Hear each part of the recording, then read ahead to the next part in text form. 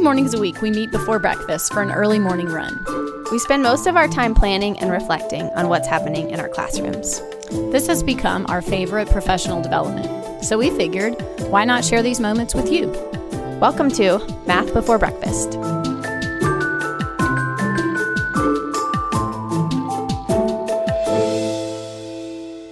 This is episode 60. I'm Tracy Prophet. I'm Ruth Urquiaga. And I'm Jay Prophet. All right, so we today are planning to talk about some I Love Math Day awesomeness, right? That's coming up soon. And Ruth's going to talk about a bowling alley problem. Right, we took that numberless word problem and made it better. Did it on the fly. Yep. It was really good. Awesome.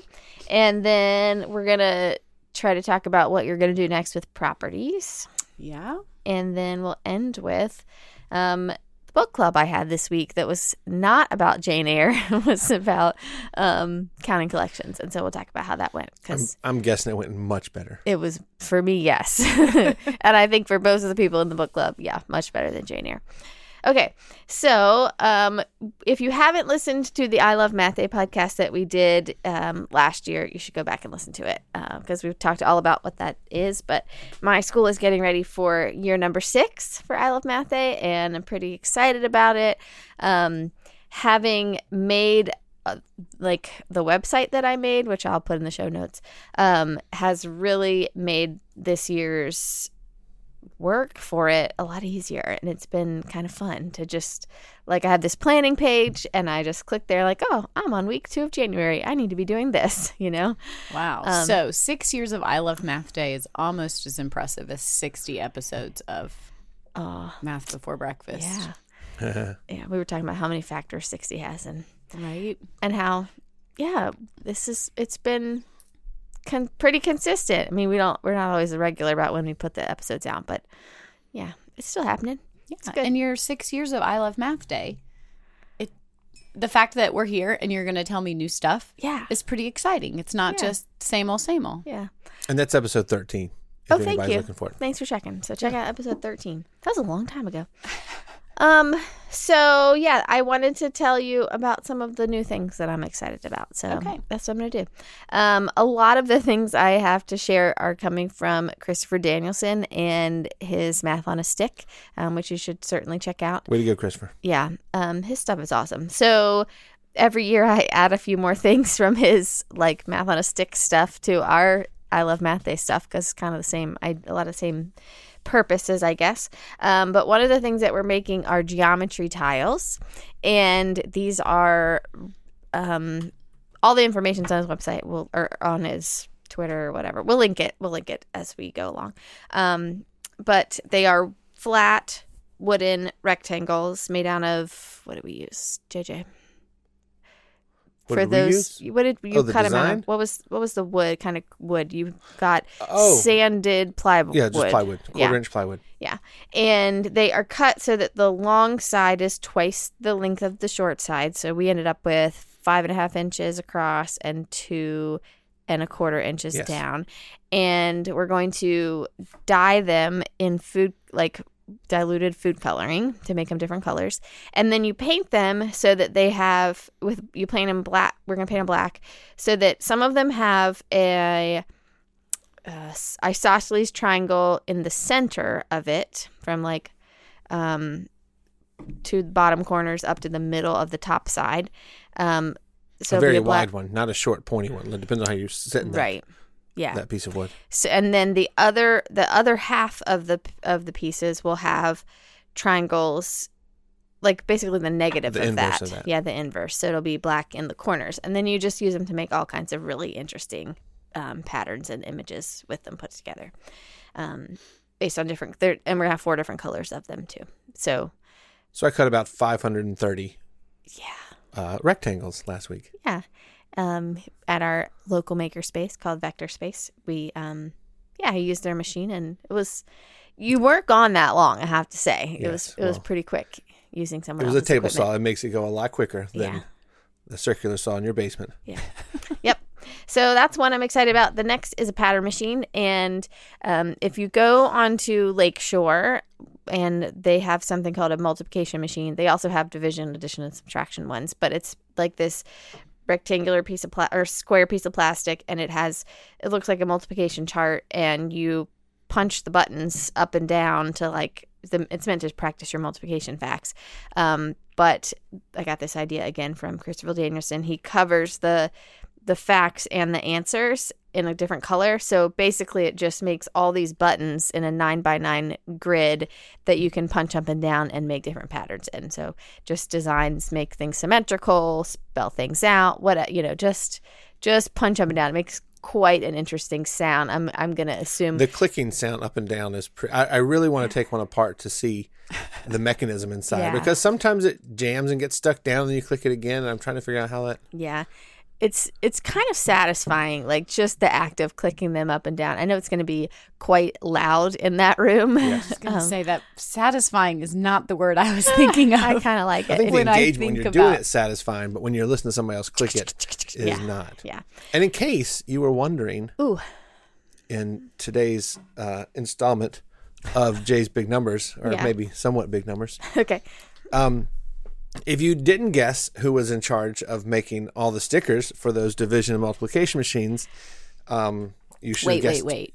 I think you should just say who's in charge of making, right? Because didn't you make those geometry tiles that she was just talking about? I did. And you made the stickers, and she's I did. getting ready to list a whole other stuff that her husband is going to make. Yep. Yeah. So some of us out there with I Love Math Day, you got to have like a 2-person thing to make that happen. So when you sit down and think who really makes I Love Math Day, it's really you, Jay.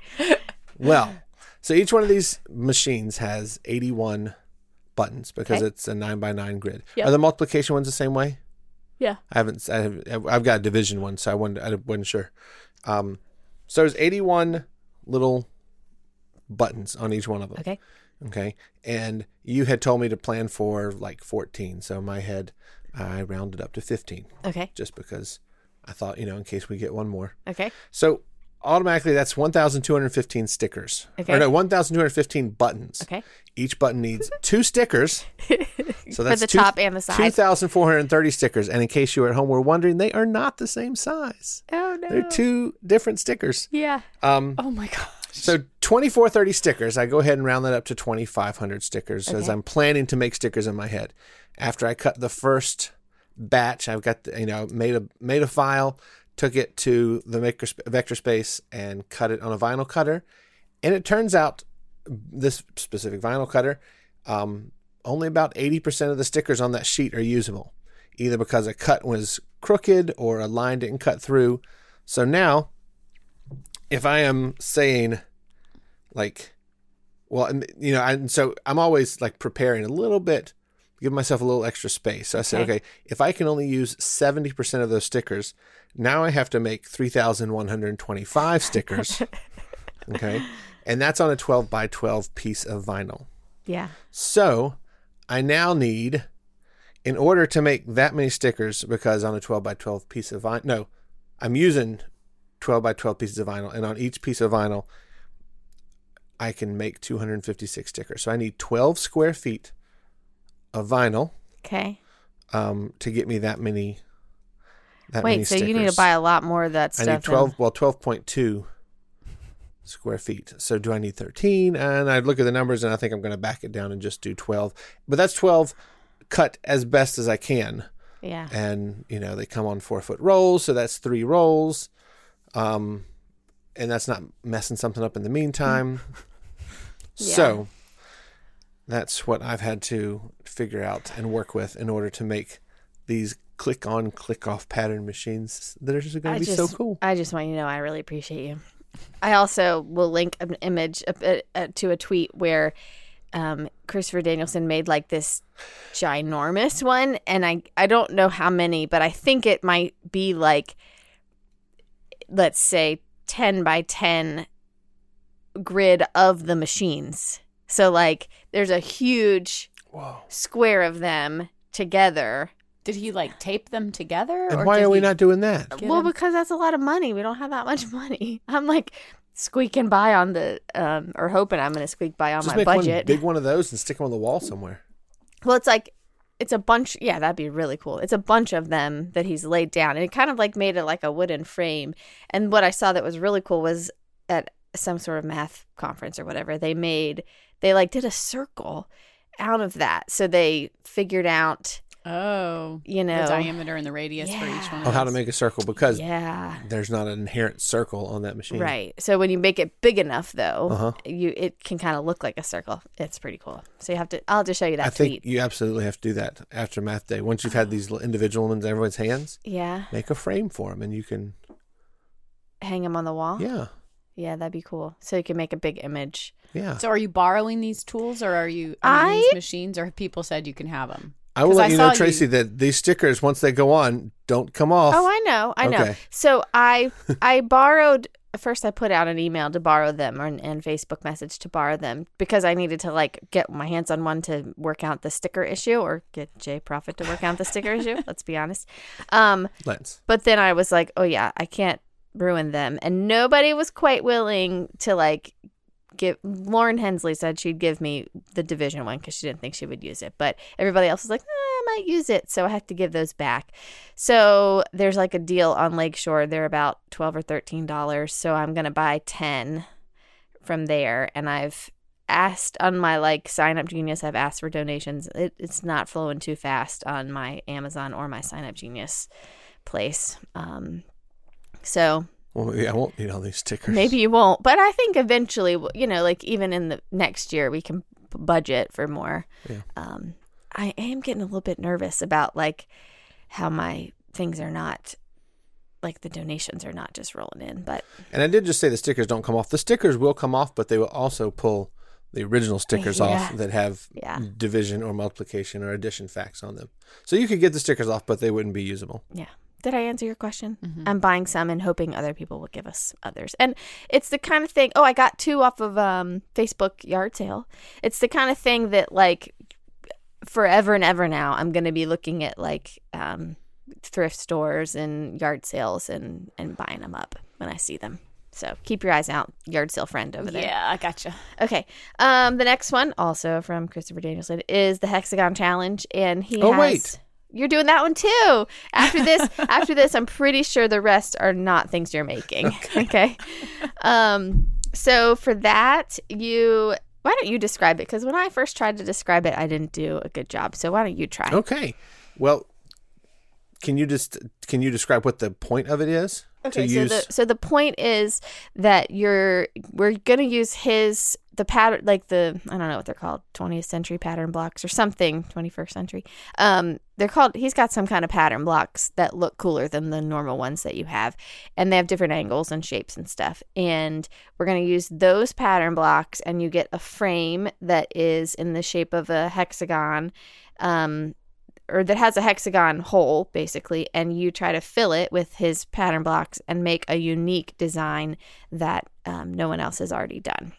And then we're going to use the Fuji, I don't know how to say it, that Polaroid camera that's from Fujifilm, and take pictures of their unique solutions. So and they then can take it right there. Well, no, more so they can hang them up. They can't have it. They can't have it. They're going to put their name on it, but then they hang it up. And then when you think you have a solution, you have to go check first. All the others. A gallery of them. Yeah, okay, exactly. That's cool.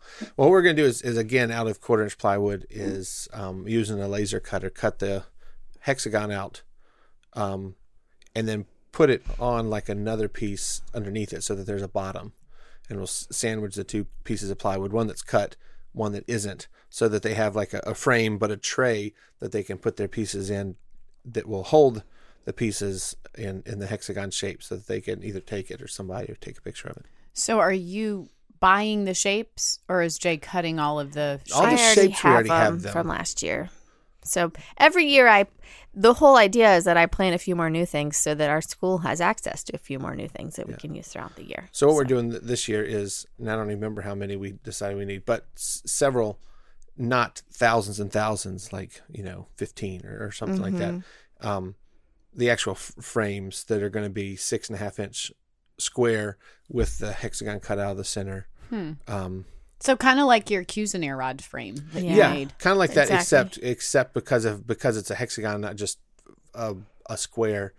I'm going to do it differently on a laser cutter instead of having a hand cut a hexagon. Yep.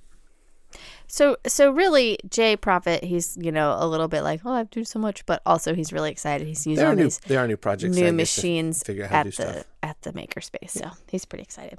All right. A couple more I'll talk about quickly.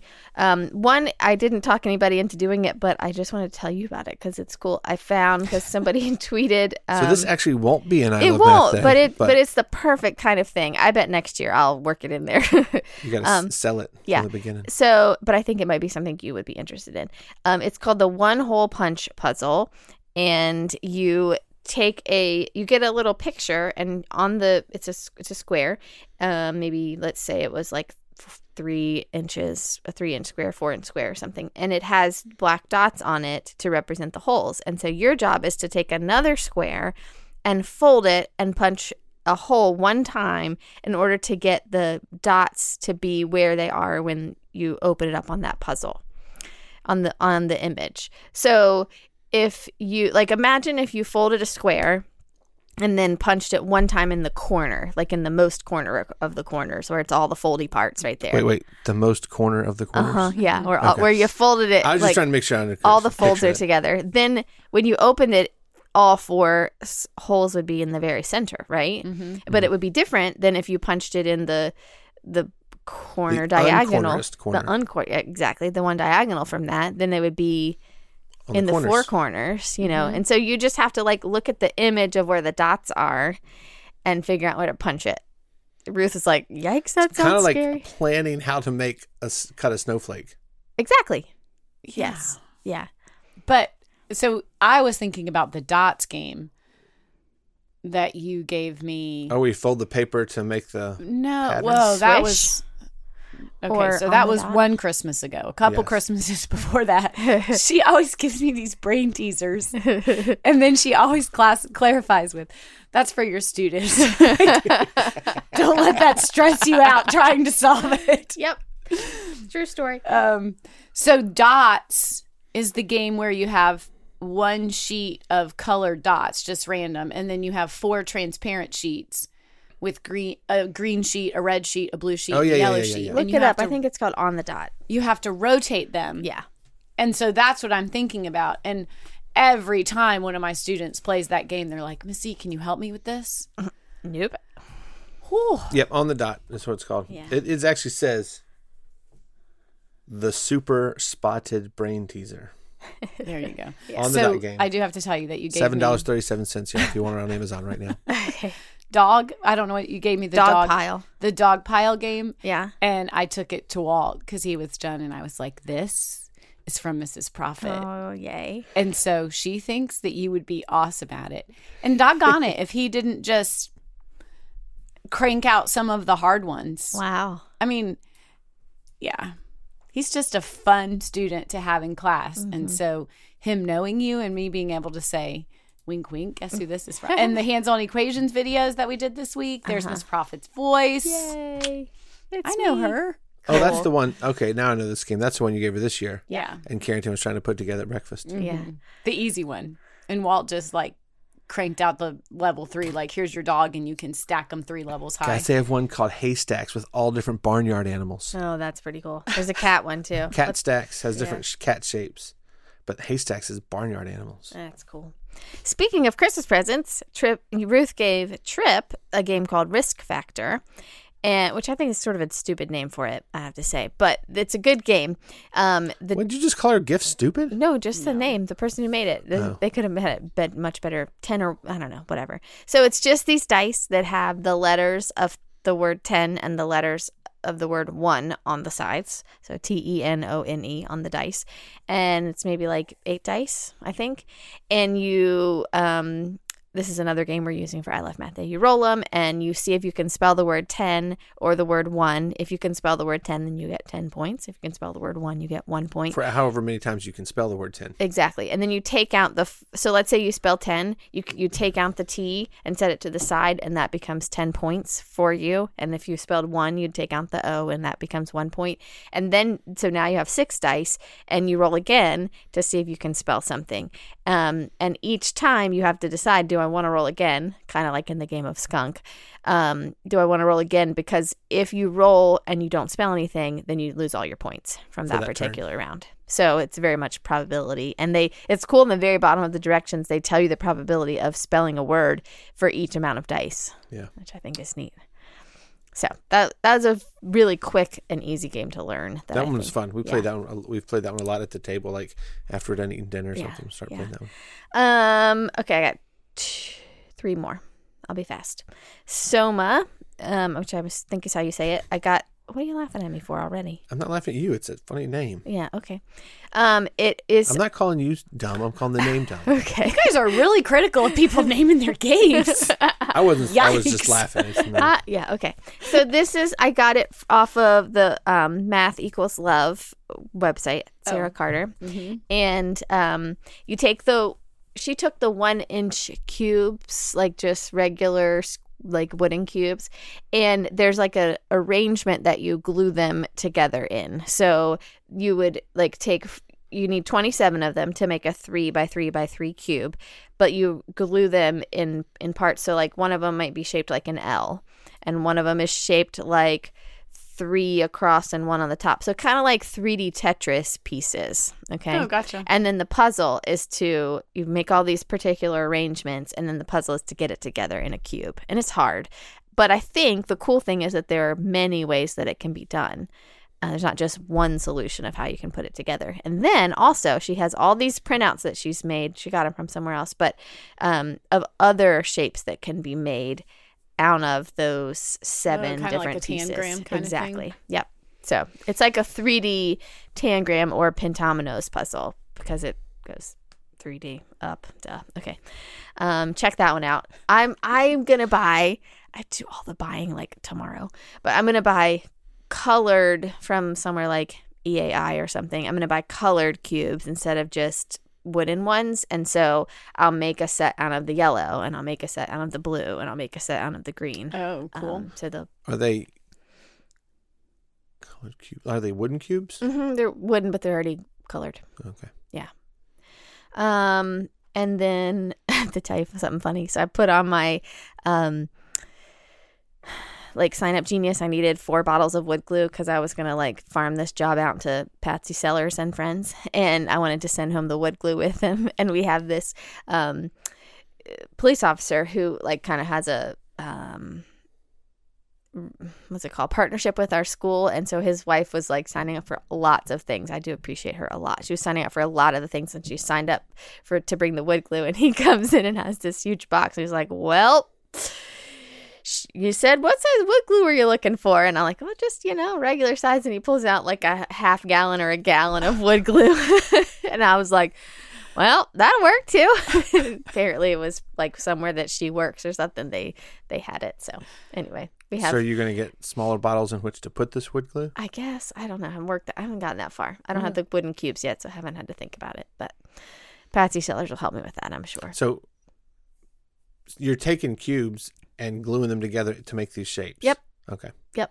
And I practiced once in my room, and I just, like, I know you'd probably want to use clamps, but I just used rubber bands and, like, glued them. I would want to use clamps. Yeah. And for anybody out there that has a friend or any loved one who likes woodworking, they can never have too many clamps. Yeah, you got that joke from me. Well, okay. I appreciate that. Yep. It's true at our house, too. Mike doesn't even do woodworking, but every time there's clamps at the yard sale, we need them all. Yep. Oh. Because you always need different sizes and different lengths and different, I'm just sitting here looking at your clamps, holding up your...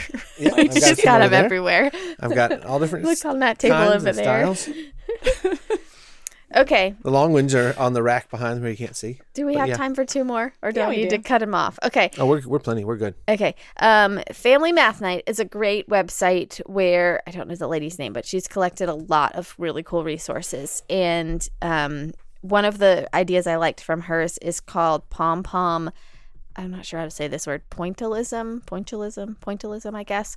Basically, she's created these like big grids and then task cards or something, like clues where it says put a red one at over 5 up 4, put a green one at over 10 up 2 or whatever, and it makes like a picture of Sonic the Hedgehog or Mario and something else, and the people would be gluing pom-poms to those particular spots, like mini pom-poms. And so it's M-I-N-I or M-A-N-Y?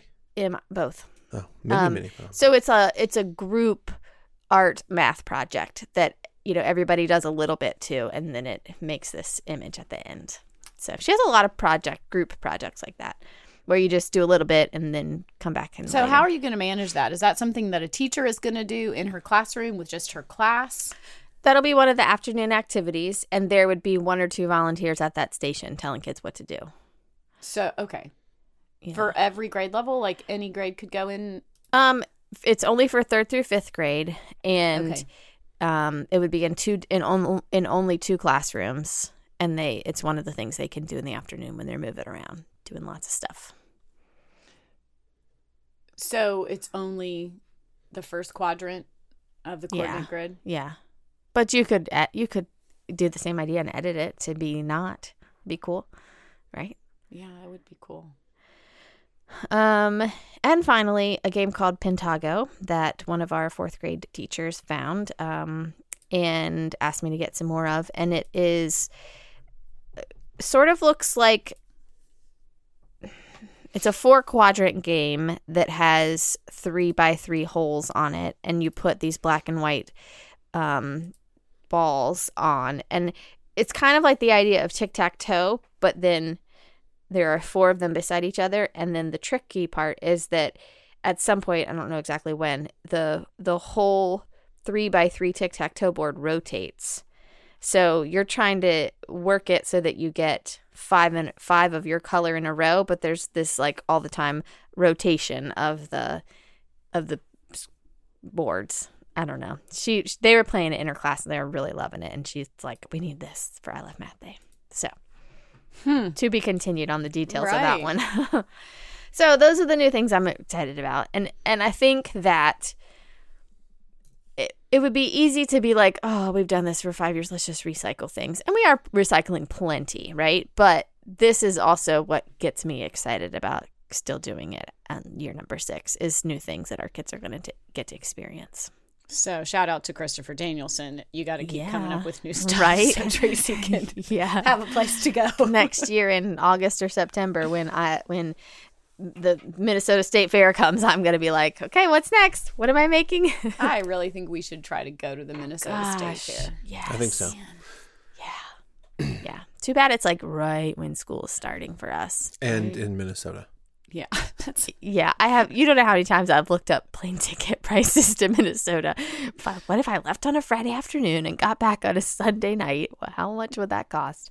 I've done that a lot of times. Let's do it sometime. You could get a couple people and drive up there, make it a trip.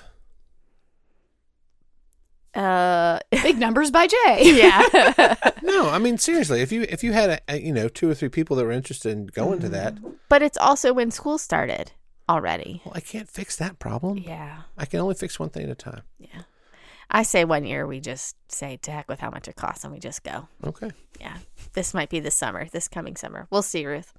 I get to go to Alabama on a because of that grant, the professional development grant I got. And I just read that the expenses are paid. Oh, good. So I'll be taking a trip. Sweet. I'm going to New York City because we're going to celebrate our 25th anniversary. So, and you're going to go to the Museum of Math, I hope. Have you talked him into that? Yes, we have already. I've listed everything we're doing, and that is day 2. I can't Guess promise where that I'm he's going with me, but we're Blacksburg. And I'm going to work today. I know you 2 are off, but not me. All right. I talked for a really long time about I Love Math Day. Let's hear about your bowling alley problem. Okay, so we kind of talked about how to come up with a numberless word problem, and I was headed into school that day. This was in episode 59. Correct, with one class that was going to have to take a quiz and the other class that I was going to have to do something with until we could start a new lesson. So on the fly, right after Math Before Breakfast, I Googled grocery store, and there were not very many cool pictures. And so then I just was like, bowling alley. So I got a really cool picture of a bowling alley with all the lanes lit up. Cool. And my warm up for that day was list all the places that math takes place in the bowling alley. Okay. So we had really cool discussions about what angle you would have to hit the gutter ball or hit the gutter lanes in order for it to knock down. And I'm like, yeah, but I think that if you have those down, you're not really using math to figure out where you're going to hit it. Yeah. Anyways, that was great discussion. And of course, they got like points and then go to the snack bar and go to the arcade. So the next slide says you woke up on a snow day and mom left you money on the table and a note that said, take your sisters bowling. What kind of information would you need in order for this to turn into a math problem? And again, the discussion was really good. And these are one of those low floor, everybody can answer and have the correct and feel safe because there's not one right answer. Yeah. So the next slide says mom left you a note and told you to take your two sisters bowling. So now we have a conversation about what does that mean? If you're going to take your two sisters, does that mean you're going to multiply things by 2 because that's in the word problem, or are you going to do something else? Oh, you and your two sisters. So we're going to multiply by 3. Yeah, that's good. Then we talk about how you could write 3 times something.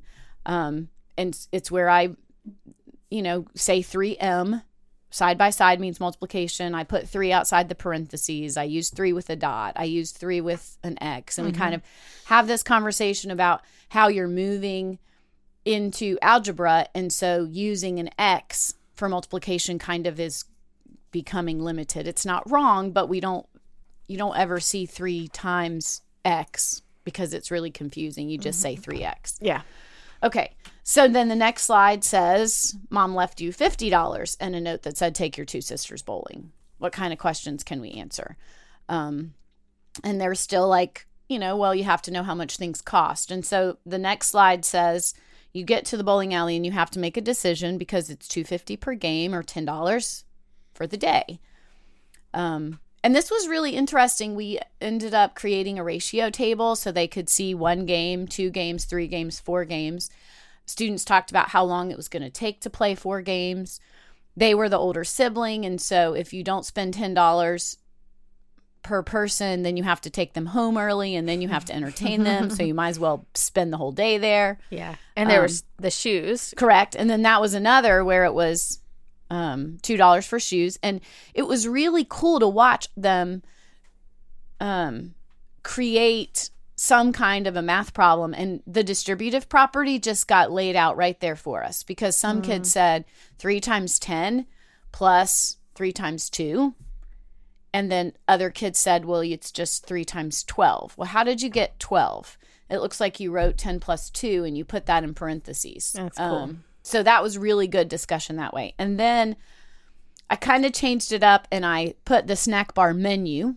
Again, just Googled bowling alley snack bar images. Yeah. And put a snack bar menu up on the screen and was like, and you have to feed them.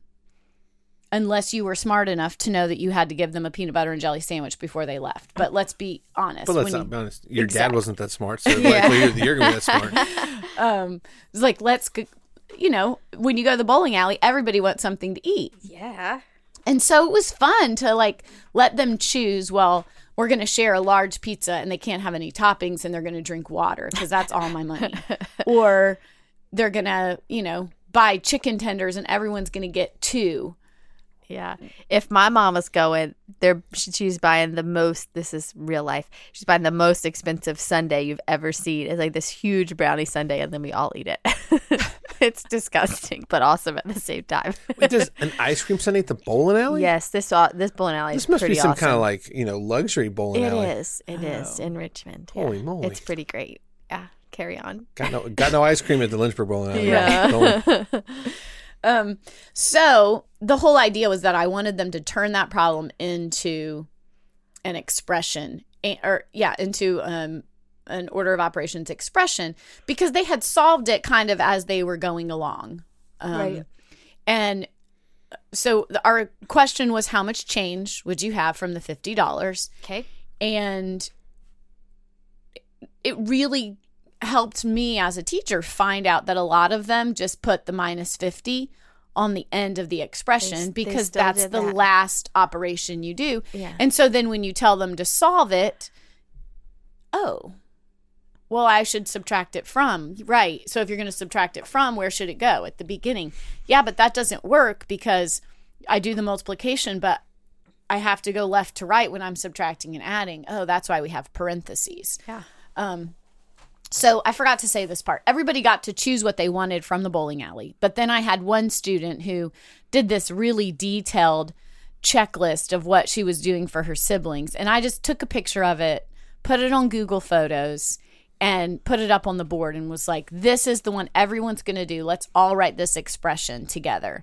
And then after we'd written the expression as a group, they went back and wrote one for their problem. Cool. And it was the whole class. So I ended the class, like you said, with this funny video that I just was like, funny bowling. And hold your breath. Hope it's nothing inappropriate. Well, you do have to pre-watch it. You can't just do it on the fly. But it ended class with, this is what it could have been like, or, so it was a good lesson. Good. That I got right here from Math Before Breakfast. I'm so glad.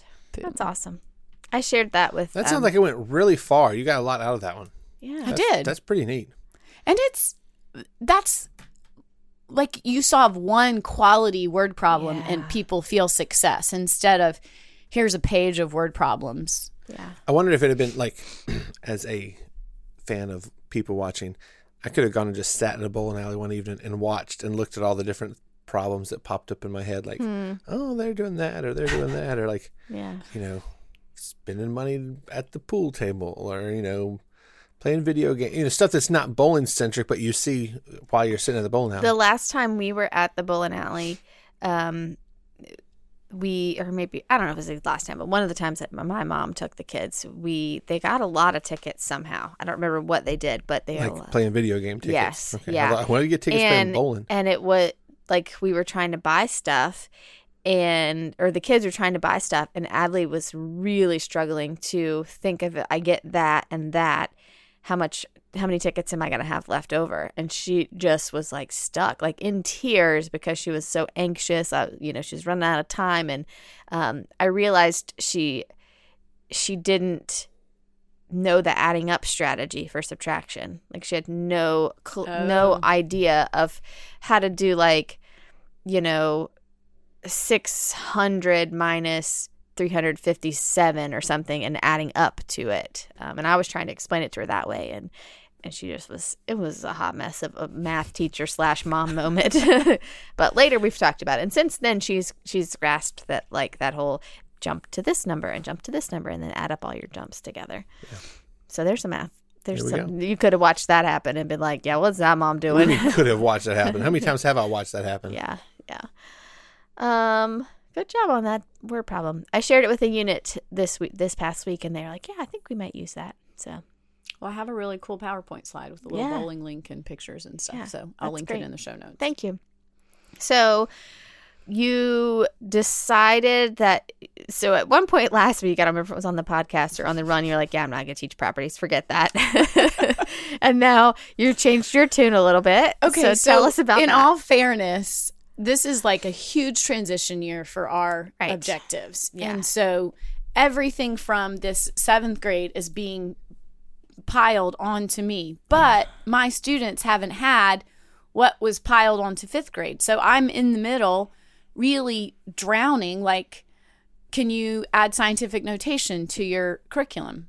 Sure. Well, that's not just one day, right? And instead of just adding and subtracting integers, can you also teach multiplication and division of integers? And can you please still teach all of this stuff? And so one of the things that I have taught in the past was properties and simplifying algebraic expressions using them. Like 3 plus x plus 5 equals 8 plus x because of the commutative property. And I was like, I just can't do. Oh, and I also have to teach inequalities along with one step, and not just one-step equations, but could you please do 2-step equations? So I was like, okay, I need to sit down with you because you're my administrator and you're the one saying, could you do this? Can you do this? And I need to show you my calendar and you need to help me plan it out. because I don't want to wait until April and say, oh, I have to teach every computation of fractions. Yeah. Like, we got to get on this, right? Yeah. So as we're sitting there and she's looking at it, she's like, oh, well, you can't teach fractions in a week. Yeah, I can't teach fractions in a week, right? And so now we're kind of at the end, and we've got the fractions and the things in there, and properties are just kind of hanging out, and metric measurements are kind of hanging out without a place to go. And I said, so what if I just do properties once a week, not for the whole lesson, but for a warm-up? Mm-hmm. And so we kind of brainstormed, and Property Brothers popped into my head. And so we're going to do Property Brothers Monday, and they're the ones that flip houses. Okay. I'm really going to try to get where you would use properties in real life. Within that context? Within that context. That's cool. So it'll just be a problem, and you'll have to help them solve what they can solve, because there's a lot of unknown in flipping a house. Yeah. I didn't, you said that earlier this morning, and I didn't understand the reference. So I hope you'll show a clip or two of the show. I will. So that they can get excited about it. That's my wife, pop culture icon, Tracy Prophet. Did you know that was a thing? Yes, I knew who the Property Brothers were. Okay. Because I've watched HGTV. Okay. Well, now it is sounding familiar to me now that you're saying it. They're twins. They look, I don't know if they're twins. They look very much alike. They should be twins if they're not. Yeah. Cool. I like it. So we're going to check that off the objective list, because they'll have introduced to the names of the properties. And that's what she said. She was like, you just have to be able to do it. And hands-on equations, shout out one more time.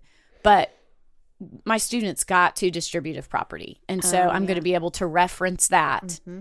And I can do that in the Property Brothers scenario, where you buy this and this and this, and you need it for 3 houses. And so you multiply it by 3. So, and the bowling alley problem, because, they've seen it there too. Yeah, they've seen it there. So I'm going to say that, yes, I have taught properties. I just have not said today we're going to do. But let's be honest, that's a better way to teach it than what I used to do. Is like, okay, we're going to do properties. Today's commutative, tomorrow's associative. Can you find, here's this expression, which one am I using? Like, that's completely missing the point of the properties. Mm-hmm. And you're gonna be using them in context, which is where they should be. Okay, so here's my question. Okay. You give them vocabulary when they need it. Yeah, just in time scaffolding. Yeah. So when do they need it?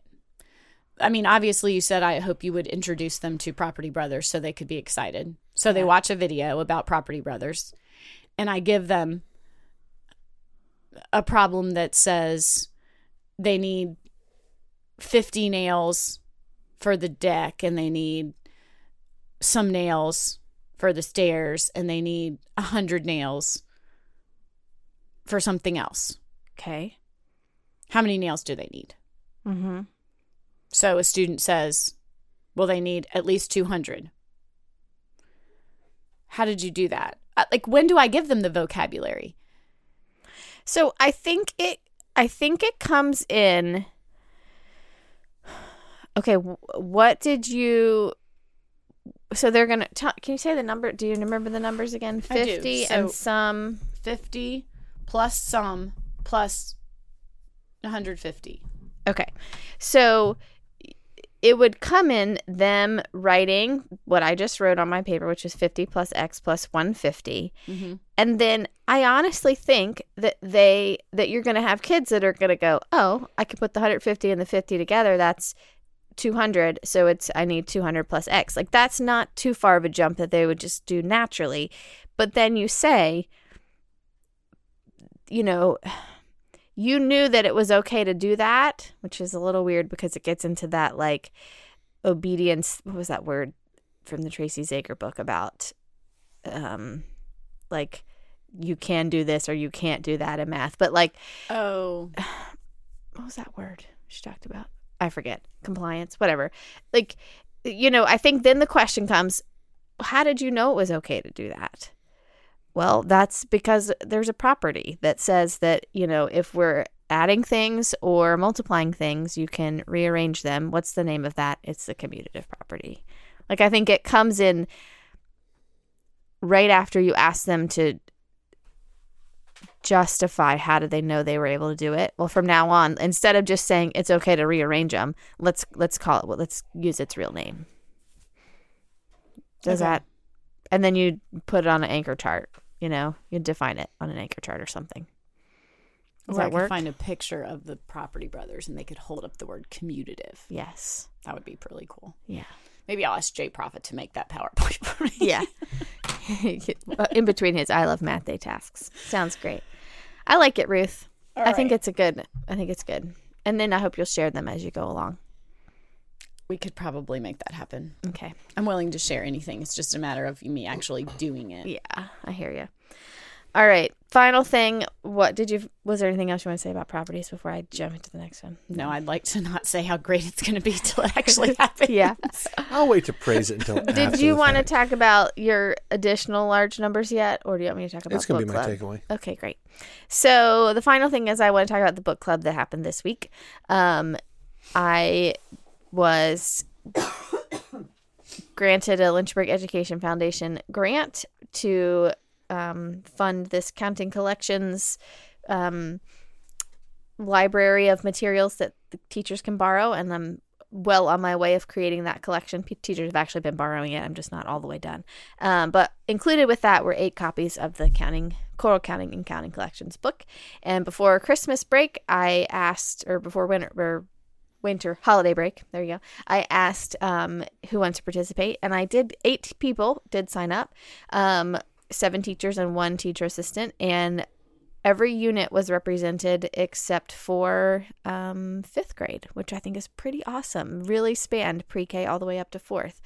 And I asked them to read just the intro chapter, and then the chapter about their grade band related to Counting Collections, and then the chapter at the end about the family and school connection. So it's already a thin book anyway, but that didn't feel like a huge amount to read. And so we had and I gave it to them to read over break, and then I had the meeting this past week. So it was like a week and a half after break had ended, and it was so great. It was so encouraging. Everyone talked a lot, and they were very excited about it and positive about, I can really do this idea, and we're agreeing with the points that the writers had made. Like, for example, don't tell them how to do it, let them make the decisions about how to group it and what tools to use and all that. The teachers really bought into that idea. Here are the 2 of the decisions that I think, here are 3 of the things that I think made it go well. And I've had some book club sort type of things that were only mildly successful. So these are the things I think it made go well. There wasn't a ton to read, and they had a break to read it, right? That was one. The second one, there were 2 teachers in there that had already tried it, and they were totally bought in. Yeah, 2 converts already. I really did. And they had experiences to talk about and relationship to the book, and that just made they were really fired up about it. And they did it like Monday, Tuesday, Wednesday, Thursday. They did it repeated, and they could talk about how the first day they were like, holy crap, that was awful. And then by Thursday, they were like, oh, this is so good, So they really added to the whole experience for everybody else, I think, from having done it and having like advice, and it was cool. They were talking about just how many things were true about what they read in the book, like the book and their experience were very much like in sync with each other, but then they would also be like, oh, and then I read the book and I wished I'd done this. So they were still learning new things. It was so good. The other thing that was cool is that we have our after school program going on at the same time. And so I asked the after school program director if I could borrow 2 students. And so we talked about the book for a while. This is just an hour-long book club. So for like 20 minutes, we talked about some questions that I had prepared. And then we were like, okay, we're going to have 2 second graders come in and let's watch them count collections and see what we can learn from it. And so we kind of real fast made some decisions about what the prompt was gonna be, and which bags, like what size collection, and what we were gonna ask them to do. And then one of our brand new first year teachers said, I'll facilitate it. And I said, everybody else has to just listen. And she facilitated them doing it. And we watched them, make interesting mistakes. We watched them, realized one of them could count by twos and the other one couldn't. And I can't go into like all the details, but just for time, it was really rich to just focus and watch one group of kids do it for an extended amount of time. Were the kids nervous? They were okay. I mean, they were probably more reserved than they would have been if they weren't sitting in a room with 8 teachers. Sure, exactly. And you could see that the girl was frustrated that the guy wasn't like catching on to what was going on. She probably would have been a little more feisty. So they were working together. Yeah. And she could clearly count by twos and he couldn't, which that was like one of my favorite parts, is that had they really been paired in the classroom, he was hearing an authentic use of counting by twos, which is just better than like, let's all count by twos for the 100th time. He was, thinking about it, and there was times where he was sort of catching on, but anyway, he would get to 20 and kind of get lost. So many good things. And then we ended with talking about what's next. Everybody's got to plan at least one round of trying it in their classroom, and I'm going to coach them in whatever kind of level of support they want through that. So I think having kids to slow the teachers down and think about the math and help them sort of think through what they would have said in their room. Like, as that one teacher was leading it, they could all be thinking, oh, I would say this, or I would help in this way. Or, it was hard. They commented about how hard it was to not like, just tell them what to do. Like, put them in groups of 10, whatever. I remember from when we did our teaching, Becoming the Math Teacher You Wish You Had book club, and when we had Trip there to like do the whole triangle conversation, like I learned a lot from just watching in a group and then reflecting about it and talking about it. So I don't know, I like that idea of including kids in your practice of learning. Right. So yay for book club. I'm thinking about book club. What's going to be next. The next book club. Yeah. All right, time for takeaways. You want me to go first? I'm looking at you. Yeah. Okay. So one of the places that I've found recently while looking, I've heard of this website years ago. It's called 538.com, and it's a website all about statistics, and they deal a lot with politics. I mean, they always have. And I heard about them. It was on a completely separate podcast. The West Wing Weekly was interviewing them because they do a lot of politics, statistics, and forecasting and stuff like that. And so they were on there, and that's how I heard their website and went on there. It's interesting for anybody that likes data and statistics. So I went to their website recently, looking up looking for something, so trying to find a large numbers thing or just information on that that's cool.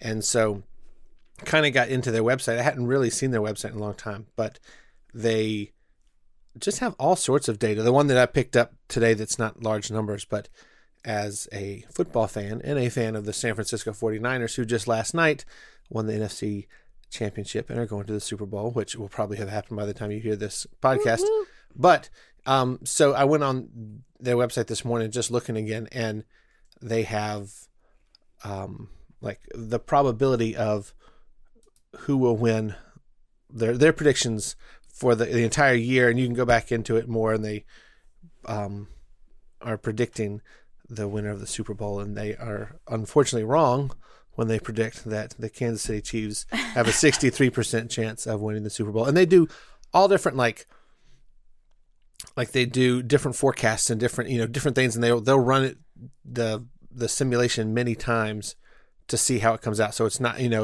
they do a lot of work, and I more so than I can even really understand. But they give the Kansas City Chiefs a 63% chance of winning versus the 49ers a 37% chance of winning the game. So we'll see how their predictions are. They've got all kinds of stuff from, it's not all politics. There's some sports, there's some culture, there's some science, there's all kinds of things that they work in. And for a lot of their stories, they make their data sets available to the public. Cool. So you can go in, like they'll talk about the data and their simulations, but they also have a link at the bottom called data that you can go in. And I don't think it's for every story, but for a lot of their stories, you can go click. There's like an info button that explains what their data, like all the different variables in their data.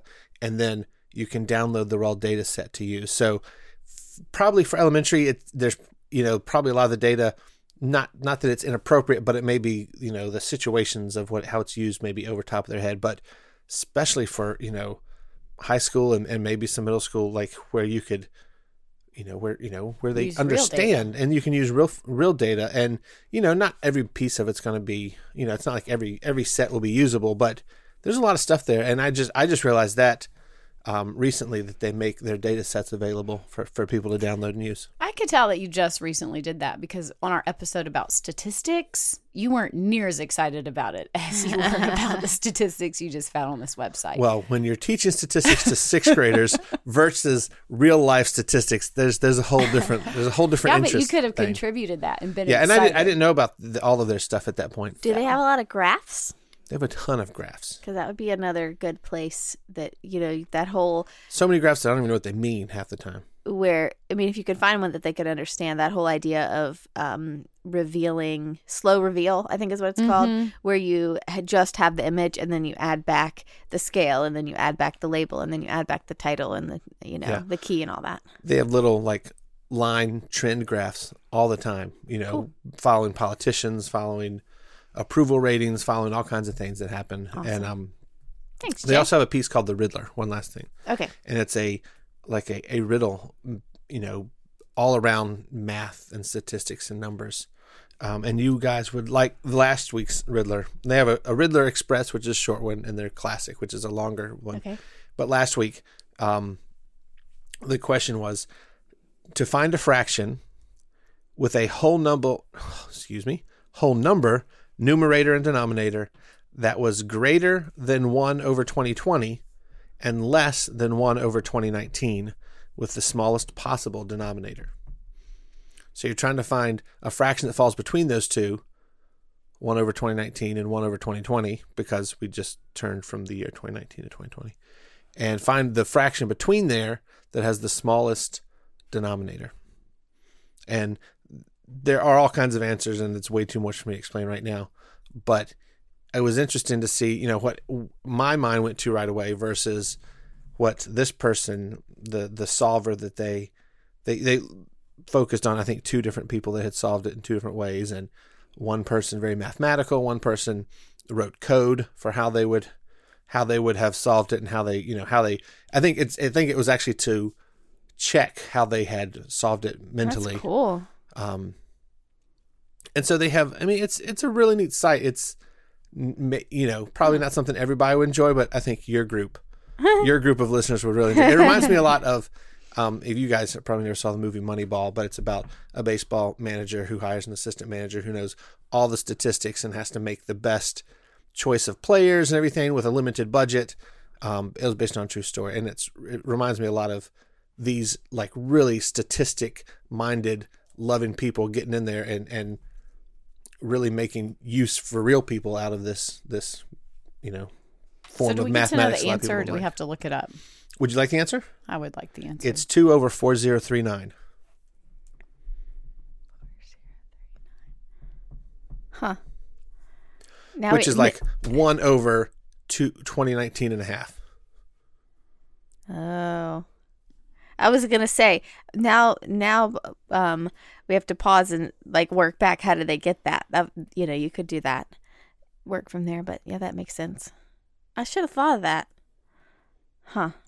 And, I figured, I looked at it and right away I was like, can you get 1 over what's in between that and then make it work to get a whole number? And there's all kinds of details on the website about how she figured it out and did a lot of, a formula she did. I didn't look into the code for the solver who wrote code because it may not have made sense. I like it. Thanks, Jay. Let's sure. check out that website. Ruth, do you have a takeaway? I think that my takeaway is that I know what I'm going to do on my day off today and be searching some Property Brother photos and videos. Awesome. So that I can be prepared for that lesson in 2 weeks. I don't think I've ever been prepared for something 2 weeks in advance, but I'm set for this this week. And you've got to rest from your triathlon practice. That was not a practice. That was a real triathlon. She did it yesterday. From your real triathlon. Yes. I just forgot to wear my padded shorts for the bike portion. That's too bad. Amateur mistake. Right? But I didn't want to run in my padded shorts, and I didn't know I was going to have a long enough transition to change. Yeah. So. Hey, you live and you learn. Next time. Next time. You'll have a PR for sure next time. Definitely. My takeaway...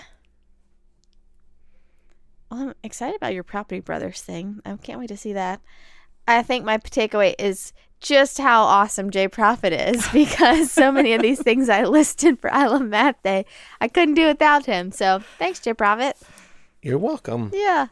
And I'm excited about your bowling alley problem too, Ruth. I have to say, like that like Jay said, you were able to take one problem so far, and I think that's a good strategy. I was working with a teacher yesterday, and I was like, let's kind of have sort of like a theme, not in a, that's kind of a yucky word sometimes, but if we were doing fractions, and let's like make everything related to a pizza parlor, and your pizza is the hexagon shape, and work back from that. And I kind of like that idea of one context, I guess, that you carry throughout the whole entire lesson.